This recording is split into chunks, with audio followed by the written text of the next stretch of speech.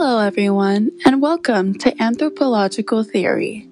Today we will be examining the critical race theory and how it is relevant to today's society.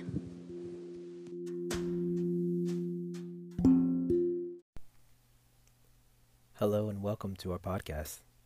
My name is Keontae, and my partner name is Kian.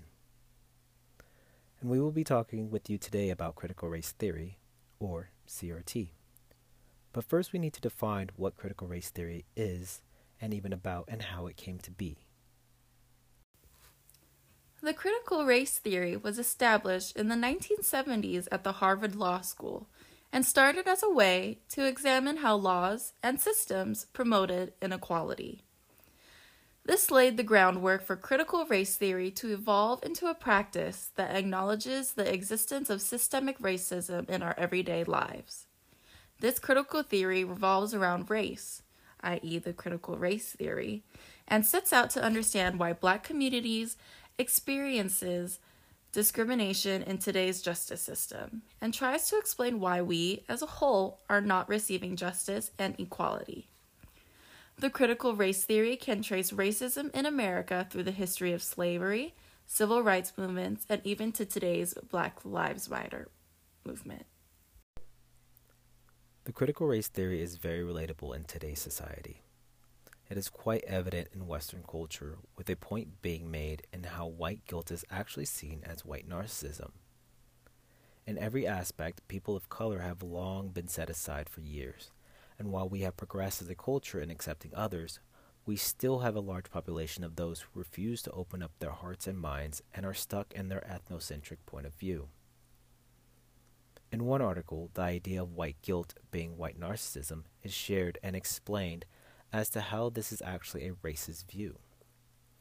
A majority of white people struggle to accept the fact that they have been brought up in a racist upbringing and subconsciously repeat those behaviors today, even without knowingly doing so.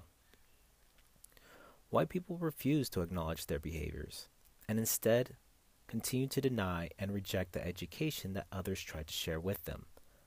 Another article talks about history of ethnocentrism and the white population and how the critical race theory was instilled into the system that whites have created that we must all live in, despite the fact that it is geared towards and built for whites. The critical race theory can also be applied in legal and educational systems as well. Ethnocentrism is so deeply rooted in the American system that it is shown today through our teachings and our social systems such as law, social power, labor, ideology, and knowledge. The critical race theory is examined to address the issue of systemic racism in the Western culture by putting race back on the agenda and associating it with legal, social, and political issues. The critical race theory examines the ways in which race and social injustice within the white community preserves the ideologies of domination and oppression within the ethnocentric community. Similarly, there is a movement to understand the education system in America and their teachers' attitudes towards race. This study was done in order to examine the socially structured dimensions of racial inequality in schools and the students' achievements. The critical race theory can be applied to the view on the Black individual as well. Black women are a huge target of oppression in the Western society. The critical race theory assesses this social issue in a way where it examines racism in society and how it is shaped as well as formed by those who spread misconception about Black individuals. Popular American culture has always found a way to degrade Black women and men alike for their natural hair. In the journal article, Who You Callin' Nappy-Headed?, African American women on a college basketball team were commented on in a racist and demeaning way by the New York City radio host in the spring of 2007. Critical race theory is also found in the American public health system. It is argued that racism increases rates of mortality, morbidity, and their overall well-being that depends on the socially assigned race. The critical race theory encourages the thought that racial conscience is essential in understanding the racialized constructs and mechanism in the public health. There is a book that about medical anthropology where the critical race theory, I feel like, can be applied as well. It is about a Hmong family that migrates to the U.S. And of course, there are different healing systems throughout the world. The Hmong is very different. They focus on the soul and keeping the soul intact, whereas Western medical model focuses on biology and the body itself.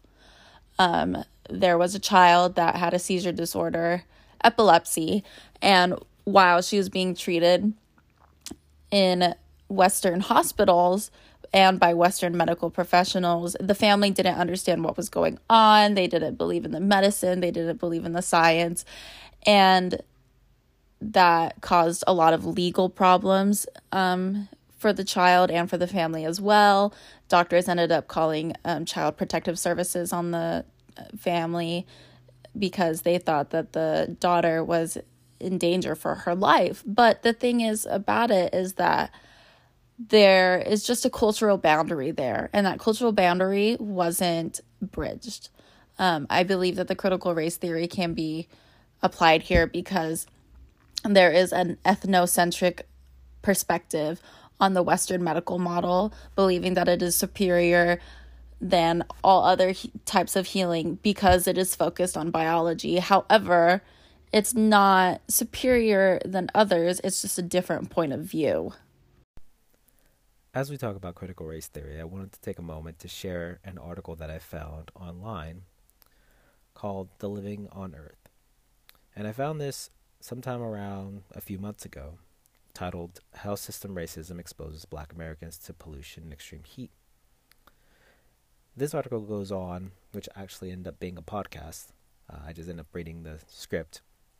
But this goes on about how the U.S. government created the neighborhoods for home buyers roughly around the time of the Great Depression. In this, the government assigned grades to these areas. The suburban areas, which largely populated with white, received an A grade, while the areas populated with black and brown, despite similar income, ages, and other factors, minorities received a D grade. Now, the map that they showed happened to be in Portland, so I'm assuming this statistics and viewpoint came from Portland. But this was known as redlining, and it was the first time I ever heard of redlining at this time. And redlining, these areas typically fell within the red lines, and which typically had a 10 to 20 degree hotter weather. This urban heat killed more people than other natural disasters combined. In these areas, we not only find high temperature differences, but also industrial areas as well as large freeways, which contribute to the health and wellness of those black and brown families living in these red-line areas. Because of these environment factors, this increased crime, more energy to keep cool, as well as increasing hospitalization. That kind of jumped out to me because I thought about how heat in itself just caused dehydration, but as well as heat stroke. And then more so, it made me think about, well, if they're around pollution, then there's probably people who are having, lung issues, heart issues. These red line areas were literally killing minorities. The stress caused African American moms to result in higher infant mortality rates.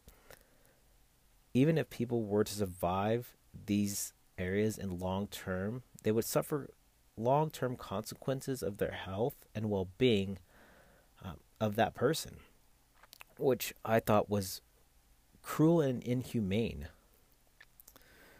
I believe the article continues to go on, and it talks about how systemic racism and racist policies that were in place almost 100 years ago has affected the Black American community as well as others for the greater exposure to pollution and extreme heat.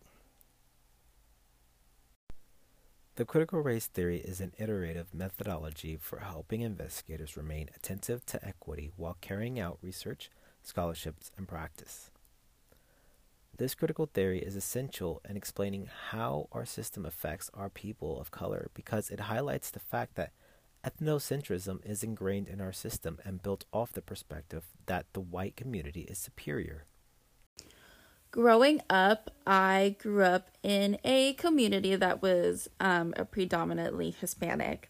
And of course, they are people of color. You would think, people of color banding together, there wouldn't be any racism being experienced there. However, I feel like the critical race theory can be applied into the community that I grew up in because being Asian, I was one of the very, very few that was different from the majorly Hispanic community. I think there was maybe only like 3 Asians at my school where I grew up in, and I personally experienced racism through this.